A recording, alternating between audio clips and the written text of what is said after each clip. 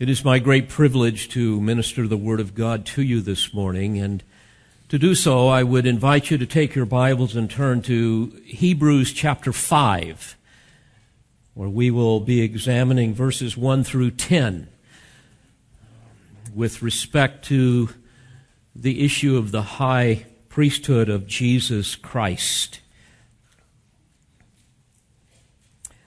And I'm confident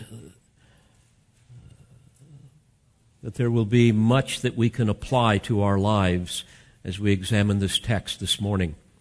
Let me read it to you. Hebrews 5, beginning with verse 1. For every high priest taken from among men is appointed on behalf of men in things pertaining to God, in order to offer both gifts and sacrifices for sins. He can deal gently with the ignorant and misguided, since he himself also is beset with weakness. And because of it, he is obligated to offer sacrifices for sins, as for the people, so also for himself. And no one takes the honor to himself, but receives it when he is called by God, even as Aaron was. So also Christ did not glorify himself so as to become a high priest, but he who said to him, "You are my son, today I have begotten you." Just as he says also in another passage, "You are a priest forever, according to the order of Melchizedek." In the days of his flesh, he offered up both prayers and supplications with loud crying and tears to the one able to save him from death. And he was heard because of his piety. Although he was a son, he learned obedience from the things which he suffered, and having been made perfect, he became to all those who obey him the source of eternal salvation, being designated by God as a high priest according to the order of Melchizedek. You will recall in our study of chapter 4, verses 4 through 16, the author described the superiority, the sympathy, and the soul care of our great high priest, the Lord Jesus Christ. And in that exposition, we examined in great detail many of the specific functions of the priestly office in an effort to demonstrate the superiority of Christ. And here, the author expresses some of the same ideas in this passage, because the priestly role was of supreme importance to the Jewish people. And it should be to we as believers as well, as we understand how that role has been fulfilled in the Lord Jesus Christ on our behalf. Under the old covenant, God appointed priests to be the mediator of his relationship to men. God appointed them to speak to man on his behalf and to speak to God on man's behalf. And all of this was pictured in the Levitical priesthood. All of the sacrifices and cleansings and rituals and symbols. But what was pictured ultimately became a reality in Christ. What was promised was fulfilled in the perfect great high priest, the Lord Jesus Christ. Because of his sacrifice, our sins can be forgiven and we have access into the presence of God. And this is really at the heart of the epistle to the Hebrews, as we're going to see in chapters 5 through 9. And I wish to examine the text before us under three headings that I hope will be helpful to you. Not just in your understanding, but even more importantly, in understanding how you can really enjoy your life in Christ. We're going to look, first of all, at two essential qualifications of a priest. Secondly, their perfect fulfillment in Jesus Christ. And finally, the application to the believer. First of all, in this text, we see the author speaking of two essential qualifications of a high priest. Beginning in verse 1, he says, "For every high priest taken from among men is appointed on behalf of men in things pertaining to God, in order to offer both gifts and sacrifices for sins." By the way, the concept of gifts here refers to the bloodless offerings of grain or meal that were given in situations pertaining to dedication and for thanksgiving.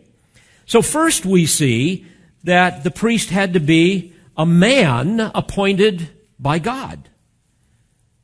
Now, although the Jews worshiped angels, they understood that a priest could not be an angel. And the reason for that is because an angel knows nothing of the temptations and the sufferings of men. And this is why Jesus was such a problem to them. The claim that he was not only God incarnate, that God would become man, but then to say that he could become our priest.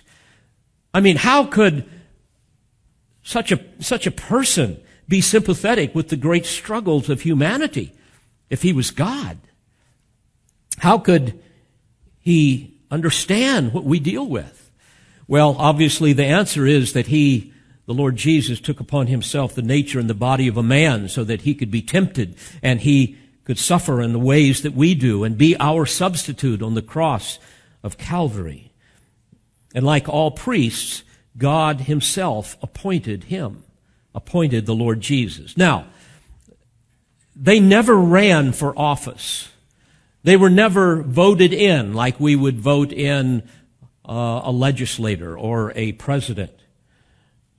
You will recall in Numbers 16, Korah, Dathan, and Abiram. Remember those guys? They tried to implement such a system, saying that the priesthood should be open to all Israelites. Not just you, Aaron, and the rest of you guys. It should be open to everybody. So they enlisted 250 chiefs of the congregation, well-known men of Israel, and they assembled themselves together against Moses and Aaron in a magnificent showdown. And God's response was rather straightforward. He said to Moses, "Gather Korah, Dathan, and Abiram, along with their wives, sons, and their little ones." And he caused the earth to open its mouth and swallow them up, and their households, and all the people who belonged to Korah, and all their goods. And if you read the rest of the text, you see that God sent fire down from heaven and consumed the 250 co-conspirators. So God made it abundantly clear that he is in charge, not man, and that he will be the one to appoint his priests, not men. By the way, as a footnote, the same principle holds true for the privilege of serving God in pastoral ministry. The pastorate is not a career, it is a calling. Men are set apart, they are gifted by God to shepherd his people. Ephesians 4:11 and following is one of the key texts regarding that. And like in verse 4, like the ancient priests of Israel, no one takes the honor to himself, but receives it when he is called by God, even as Aaron was. And frankly, pastors should never be self-appointed. God himself should call that man into that particular service. And then to verify that calling on the basis of one's character and conduct and the spiritual fruits and giftedness of that individual, that person must be affirmed and ordained by other mature and proven shepherds. And when these qualifications and this process are neglected, churches will suffer greatly. The people will be banished to an island of spiritual infancy, and tares will eventually come into the church and choke out the wheat. So, first, the priest had to be a man appointed by God. Secondly, he had to be sympathetic with those to whom he ministered. Notice verse 2, he can deal gently with the ignorant and misguided, since he himself also is beset with weakness. The two words, deal gently, fascinating concept in the original language. Metriopathia. It's a fascinating term. It can be translated have compassion.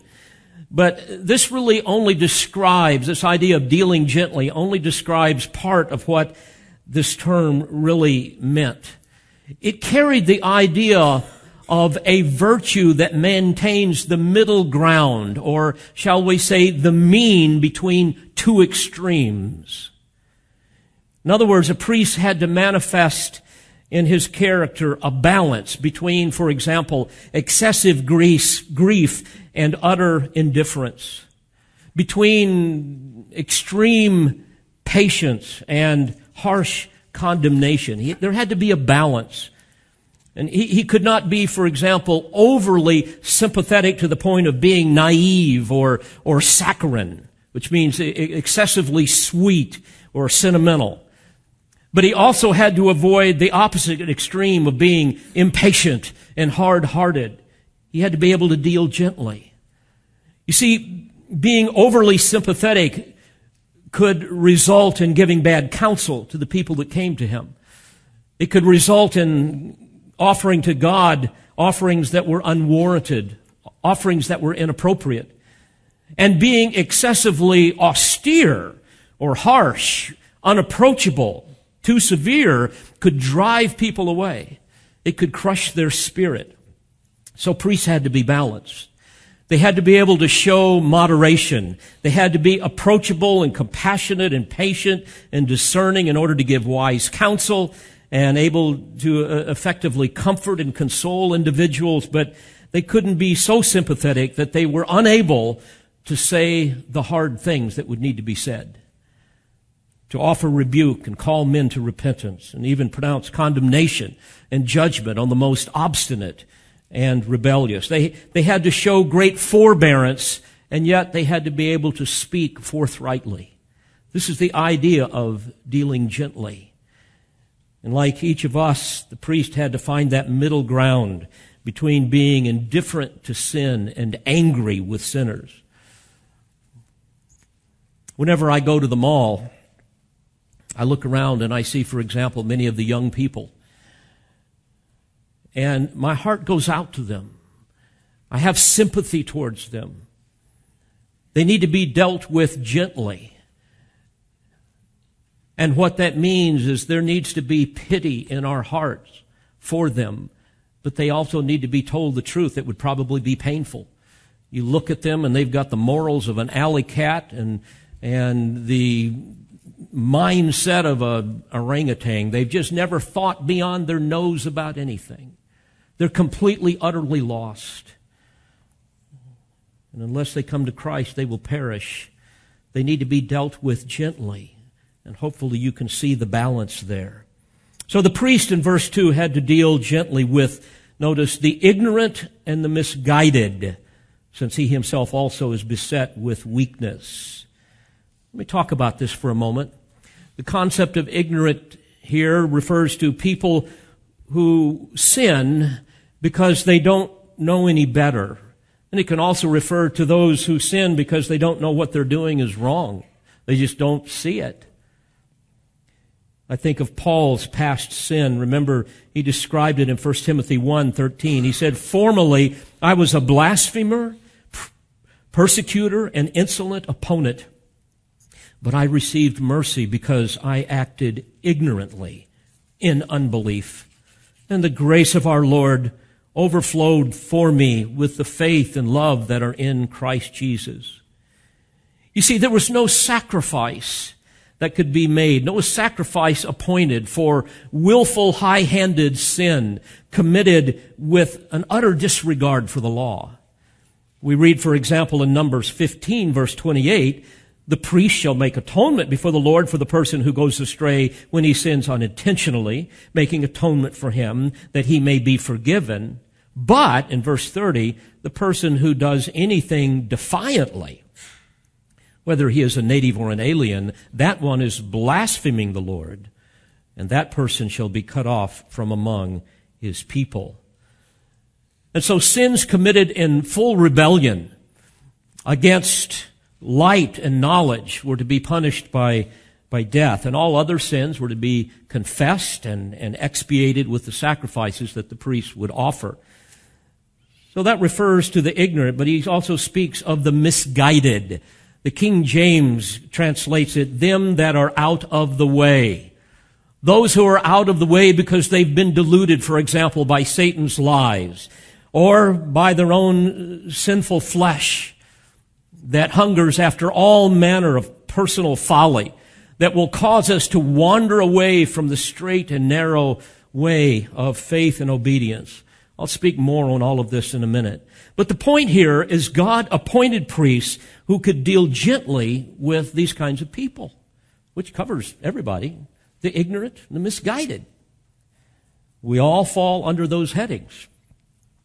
And one of the primary reasons that they could effectively minister to the people is because by God's convicting grace, they were intimately aware of their own sinful proclivities. They were aware of their own ignorance, their own propensity to stray out of the path of divine blessing and cross over into the realm of disobedience that inevitably will lead to the forfeiture of blessing and even divine chastening. They were aware of their own weaknesses.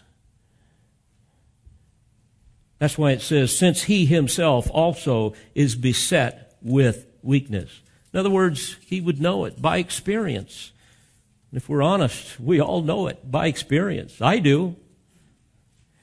Verse 3, and because of it, he is obligated to offer sacrifices for sins as for the people, so also for himself.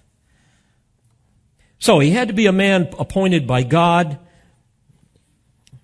Verse 4, and no one takes the honor to himself, but receives it when he is called by God, even as Aaron was. And then secondly, he had to be a sympathetic priest, sympathetic with those to whom he ministered. And as a result, then he could offer the gifts and the sacrifices to God. And think about that. Think how they lived, those priests. Day after day, month after month, year after year, they made sacrifices for the expiation of sins. Expiation is the idea of taking away guilt through the payment of a penalty or the offering of an atonement. They did that day in and day out. But isn't it interesting? Even with all of that, nothing could remove that proclivity or tendency to sin. But what is amazing is in the atoning work of Christ on the cross, there was both substitution and satisfaction of God's offended holiness. So at the cross, something far greater than expiation took place. In other words, far greater than the mere taking away of guilt. There was also propitiation. And propitiation had to do with satisfaction. It had to do with appeasement. Think about it. On the cross, Jesus' atoning work brought about a change in God's attitude toward the sinner. So that he moved from being at enmity with us to being for us. And because of this, even though in our unredeemed humanness we continue to sin, through the process of propitiation, we are restored into fellowship with God. We're restored into his divine favor. 1 John 4:10 tells us that God loves us and sent his Son to be the propitiation for our sins. And you see, dear friends, all of these sublime and blessed truths are wrapped up in the person and the work of the Lord Jesus Christ, the perfect high priest, to which the entire Levitical priesthood ultimately pointed.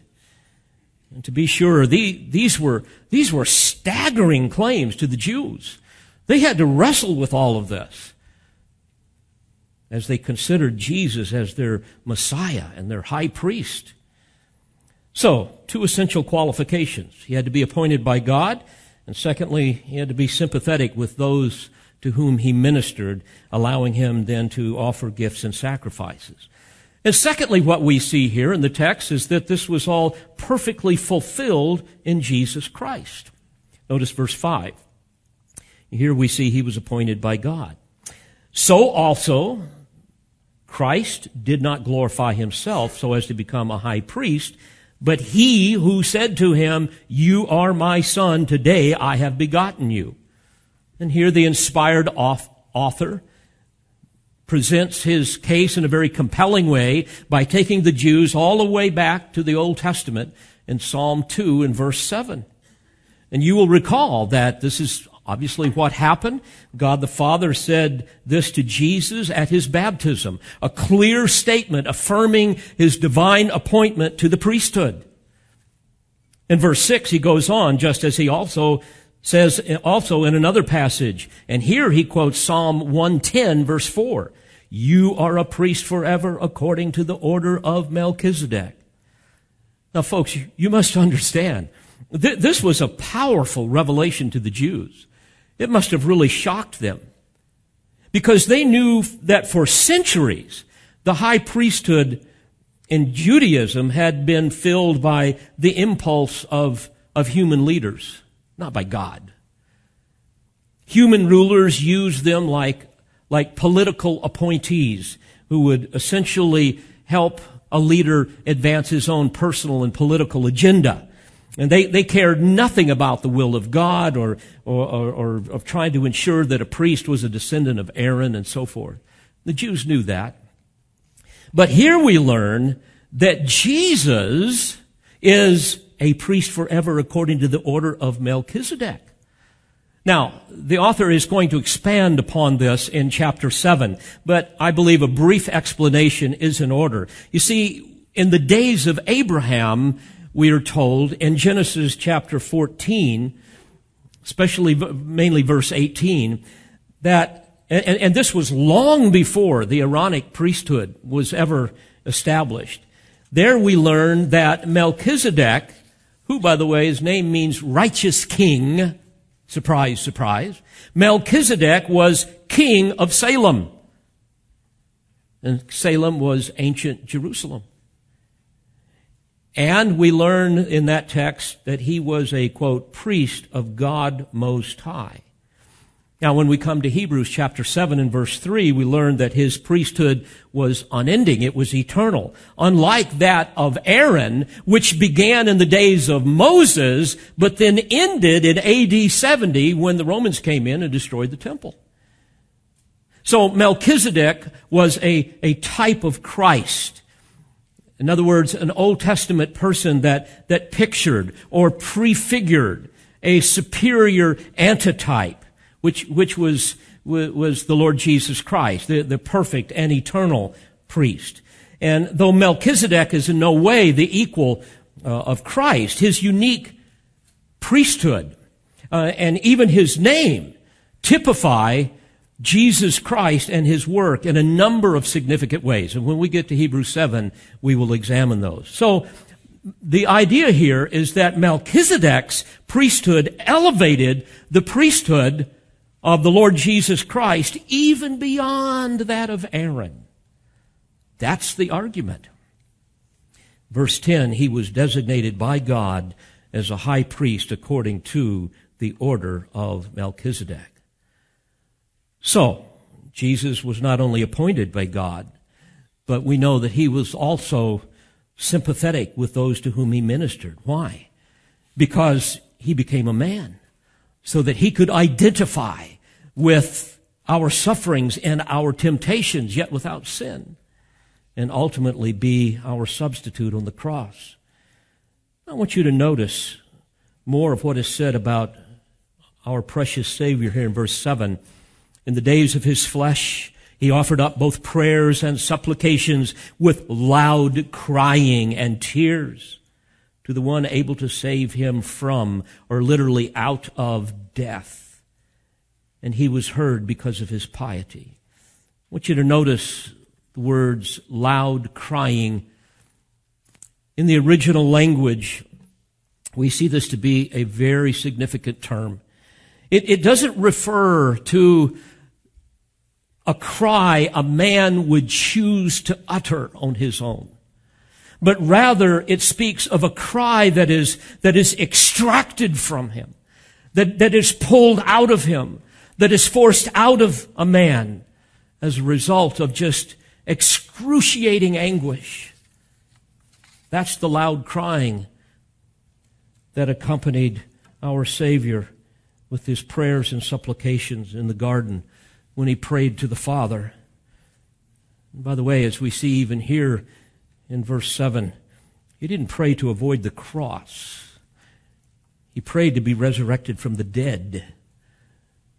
He came to die on the cross. He prayed to be resurrected, as it says, from death or out of death.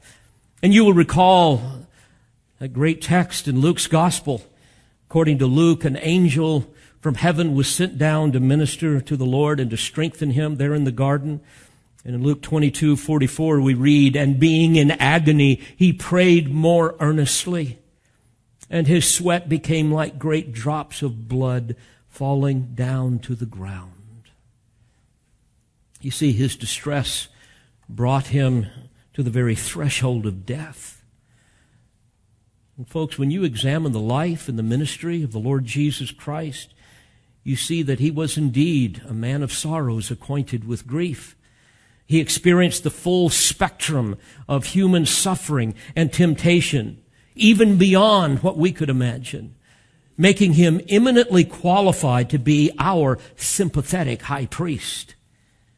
Verse 8, "And although he was a son, he learned obedience from the things which he suffered." Isn't it interesting? What we read here is the father didn't give his son a pass on suffering. He was given no exemption from all of the sorrow and the pain associated with the human condition.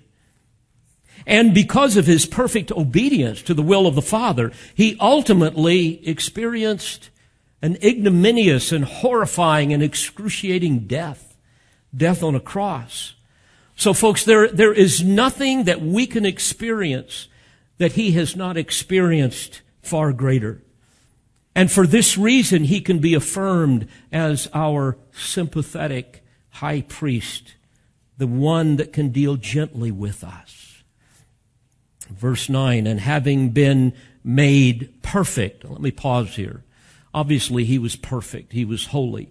So this isn't speaking of some metaphysical perfection, but rather in terms of his function. In other words, having completed all that was necessary to make him perfectly fitted to become our Savior and priest, he became to all those who obey him the source of eternal salvation. Verse 10, "Being designated by God as a high priest according to the order of Melchizedek." So, my friends, this was the inspired argument given to the Hebrews to prove the superiority, the deity of the Lord Jesus Christ. And from here, I would like to spend our final minutes applying this to each of us. You know, these are just astounding, blessed, glorious truths that should animate each of our hearts to more resounding praise for who Christ is. And I think especially of this idea of how Christ is sympathetic to the ignorant and the misguided. Because I've got my picture next to that. Don't you? Categories in which we all find ourselves. Think of the concept of the ignorance. I mean, who among us is fully aware of his sin? Who among us is fully aware of the deceitfulness of our heart? How our selfishness and arrogance and rebellion and tendencies of the flesh play themselves out? What we can see, dear friends, is just the tip of the iceberg. And even when we see the tip, we barely deal with the snowflake on the top of the tip, right? For this reason, David prayed in Psalm 19:12, "Who can discern his errors?" The idea is no one can. And then he prays, "Acquit me of hidden faults." God, forgive me of my blind spots. Those areas of rebellion that only you can see. I can't even see it. And yet, here's the point. Our great high priest has compassion for us in that state. Oh, what grace. He patiently and gently deals with us. Furthermore, thinking of ignorance, who among us can really understand our Creator God? You know, we all live in the twilight of His glorious light, right? I mean, we just see a little of it. I mean, do we really understand His attributes? Can we fully explain His purposes, His providence, His omniscience, His omnipotence, His omnipresence, His transcendent holiness? Do we not all struggle to understand how He's even at work in our lives? Can't we all say with Paul in that great doxology, "Oh, the depth of the riches, both of the wisdom and the knowledge of God. How unsearchable are His judgments and unfathomable His ways." We're ignorant, aren't we? We're just so ignorant. And yet, like ignorant little children, our Lord Jesus has compassion on us. He deals gently with us. And it's as though He sets us on His knee and He teaches us. Some are ignorant because they're a new convert. Maybe that's you. They only know the most basic elements of the gospel, the ABCs of the faith, yet with that they have been saved by His grace, and He ever lives to make intercession for them, for all of us that believe. Some are ignorant because they never had an opportunity to learn. They've never been around anyone that could disciple them. Maybe they were raised in an ungodly home or a hypocritical home. They never had a good church. And like many, they're just too ignorant to even know they're ignorant. Spiritually speaking, their character and conduct is still puerile, childlike, it's infantile. They're junior high at best in their spiritual life, and they can't see it. But isn't it wonderful to know that our high priest receives them, and He deals gently with them, and lavishes His love upon them, and patiently teaches them. I'm glad He does that. I think where I would be were that not the case.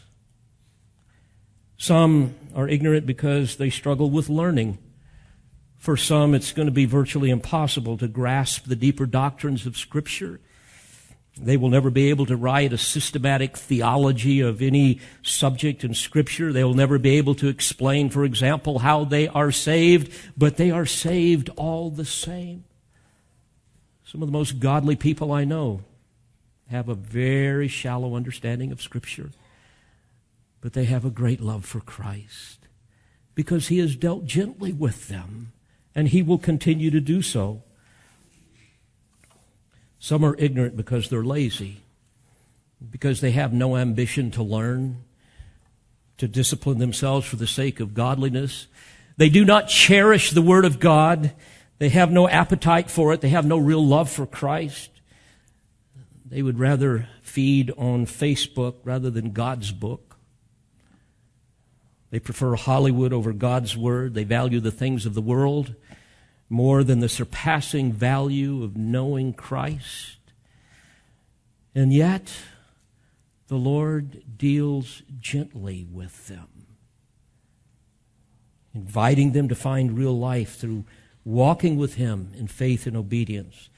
And some are ignorant just because they're enslaved to certain sins that they find so delicious. Maybe that is you. They entertain them in their imagination. They practice them in private and even in public. They excuse them with all manner of ridiculous rationalizations to justify their behavior. They're miserable because of them. Relationships are devastated in their life because of their sin. It even destroys their health. But they refuse to kill those things.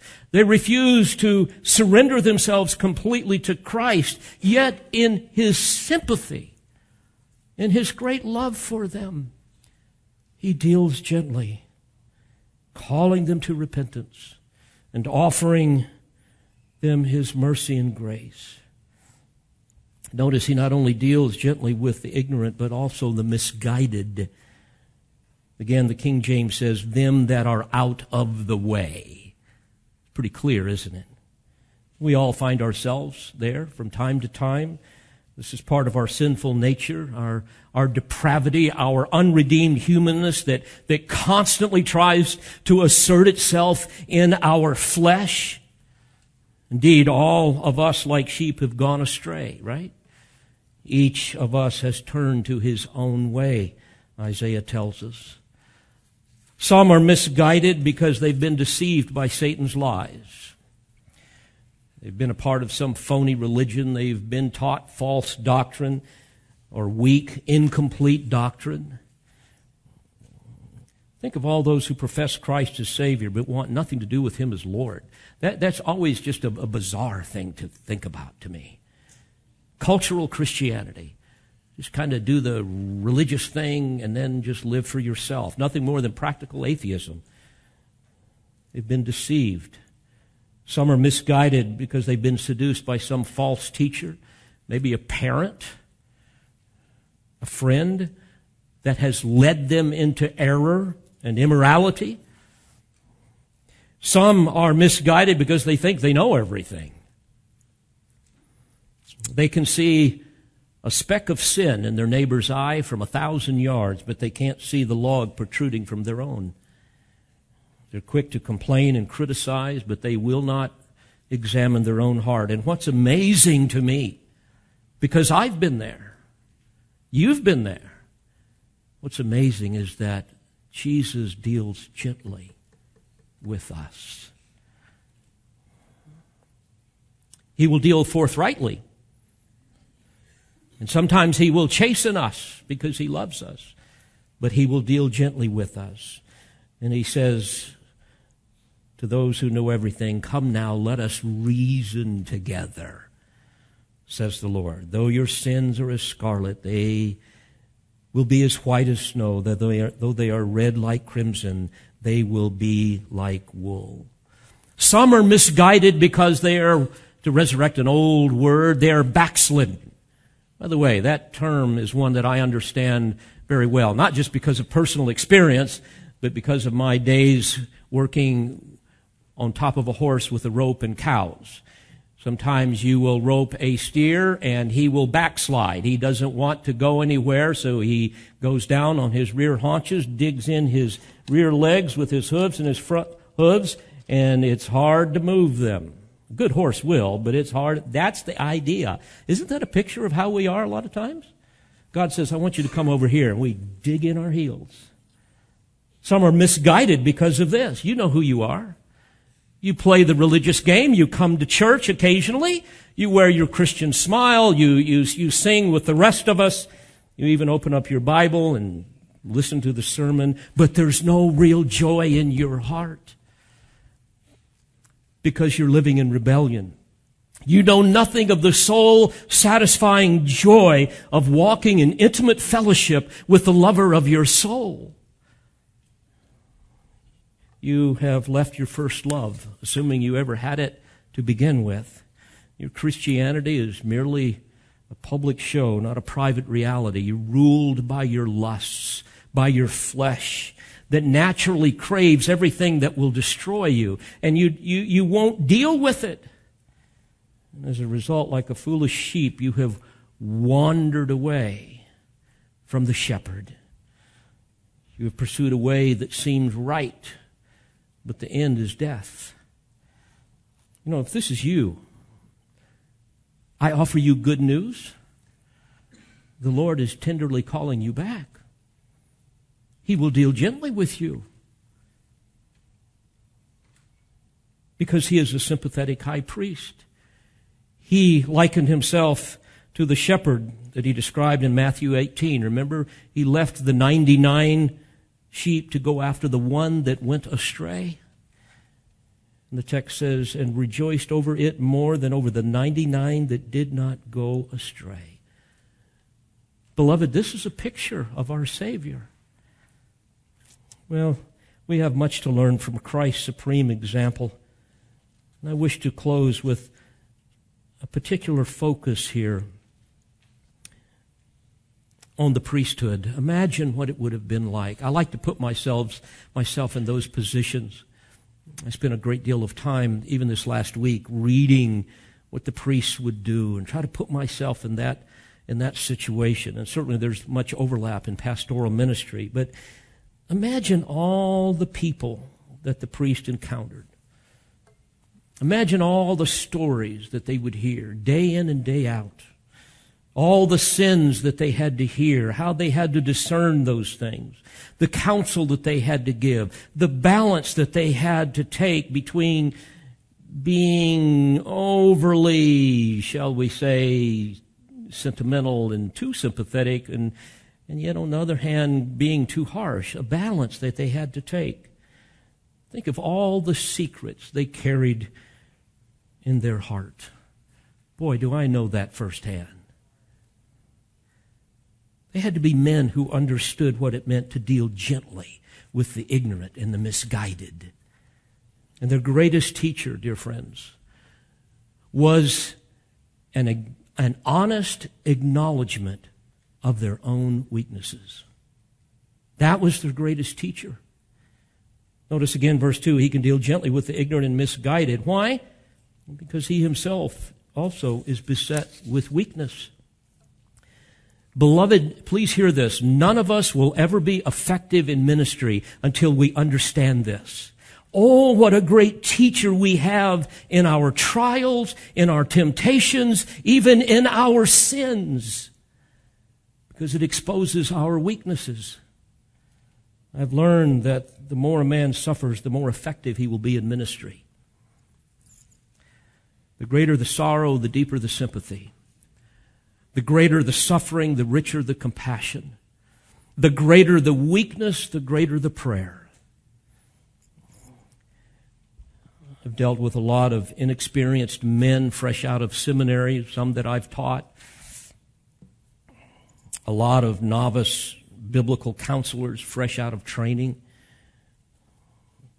A lot of neophyte evangelists fresh on the mission field, and what I have learned that they will be of little use until, by God's grace, they have been brought to the end of themselves. A man who has never prayed to die has far less to say than the man who has. My friends, we must acknowledge our own weaknesses, our own sinfulness, and learn from them. Only then will we learn to be dependent upon God and not ourselves. And from that we will develop a measure of sympathy, literally pity for the sin, and therefore a willingness to deal with it appropriately.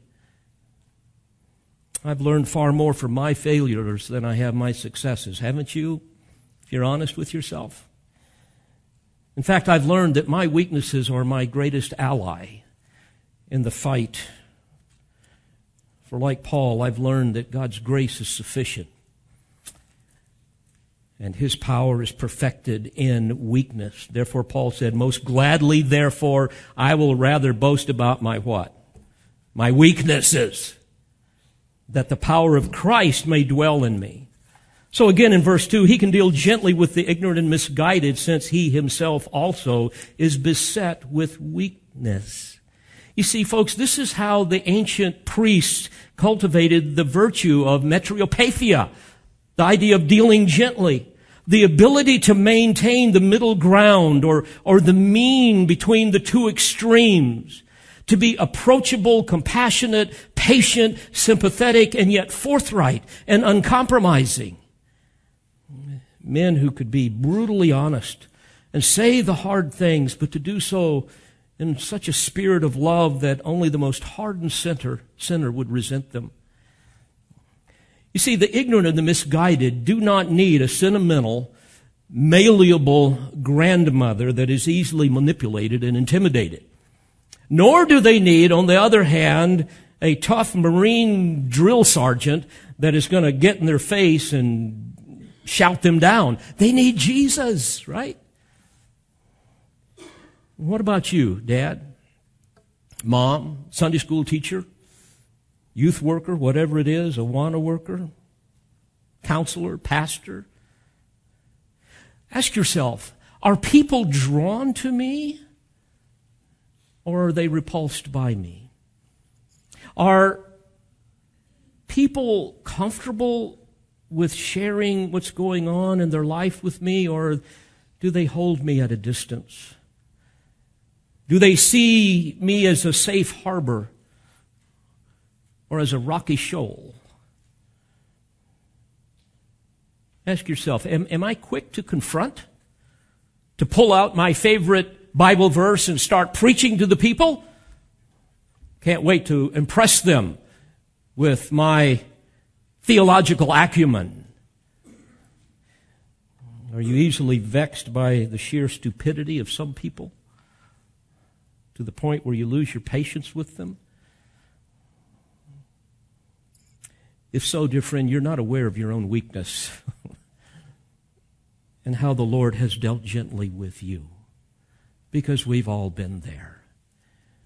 And until you do, you'll never be able to bear the reproach and the disappointments of the ignorant and the misguided. Your sympathy will quickly turn to resentment. Well, perhaps you are on the other extreme. You're quick to agree. I've seen this before many times. You're controlled by the fear of man. You're easily intimidated. You're afraid to speak the truth in love. I see this a lot with beginning counselors and with young pastors. Remember, Timothy was prone to this.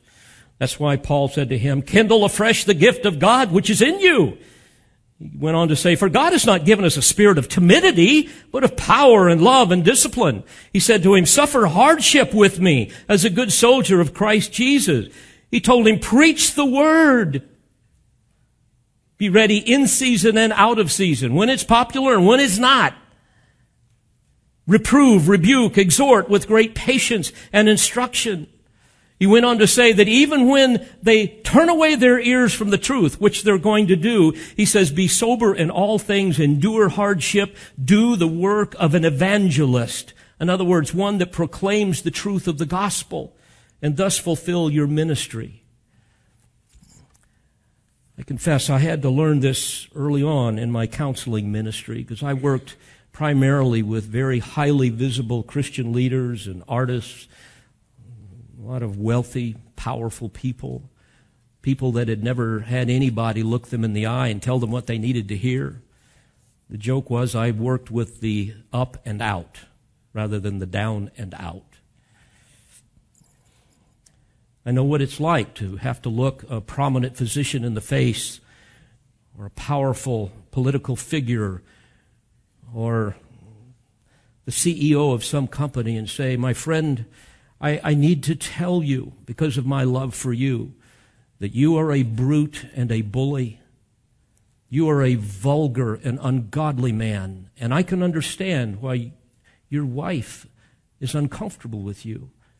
If I were your wife, I wouldn't want to be married to you. You need to hear this. And there is nothing about you that affirms your claim that you belong to Christ. I don't see Christ in you. And the reason I tell you this is because until you come to a place where these things break your heart and you fall on your face before a holy God who you have offended, you will never enjoy a relationship with your wife or a relationship with God. Folks, that's what it is to deal gently with the ignorant and the misguided. I've seen men who were bullied by ungodly wives, yet they refused to take them by the hand and look them in the eye and call them to repentance. Oh, I could never do that. Why not? Well, because she would throw a fit and start throwing things at me and then run out of the house. Oh, she has you trained well. Where is your sympathy, dear friend? Where is your pity on her sin? You must learn to deal gently with her, but you must deal. I think of Galatians 6:1, where Paul says, if a man is caught in any trespass, you who are spiritual, restore such a one in the spirit of gentleness. Restore, a term in the original language that was a surgical term that was used to describe the setting of a bone. This is going to hurt, but it needs to be set. And I will tenderly take a hold of it and do what needs to be done because I love for you and my love for you, and I want this to grow properly. Folks, that's what it is to deal gently. He went on to say that we are to bear one another's burdens, the idea of bearing up under someone's habitual burden of sin that they're struggling with, they may not even see. And he says, and thus fulfill the law of Christ. And what is that? That we should love one another. My friends, we should never judge the rightness of what we do by the quality of response it will elicit. We must do what God has asked us to do and deal gently.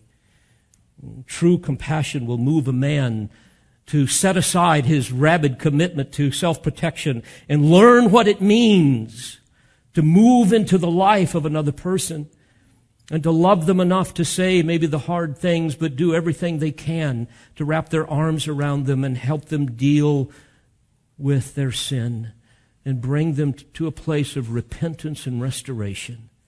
Now, to be sure, there are times to say, as Jesus did to Peter, get thee behind me, Satan. There are times to call out the Pharisees and say, you brood of vipers, you whitewashed tombs full of dead men's bones. You hypocrites, you blind guides who strain out a gnat and swallow a camel. But even when Jesus said that, remember, he had compassion on them. There's the balance. And he wept over Jerusalem. And he gave his life for them as he did for each of us. You know, to be sure, in our service to Christ, we are going to encounter those whose sin has caused them to degenerate into a level of spiritual darkness and immorality that they've just become like animals. Like swine, they wallow in the mud of debauchery, and they feed upon the husks of deception with no conception of the consequences of their sin, nor the forgiveness that could be theirs in Christ. But Christ has compassion on them. And that's what we must have, because his grace is far greater than their sin or our sin. And if we're willing to acknowledge our own weaknesses and depend upon him, he will help us to deal gently with the ignorant and the misguided. Well, I pray that we will all learn well these lessons from our sympathetic high priest.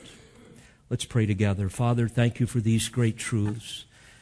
Cause them by your grace and by the power of your Spirit to be manifested in our lives, that Christ might be exalted and that sinners might enjoy the fullness of his grace. I pray in Jesus' name. Amen. We pray you've been edified by this presentation.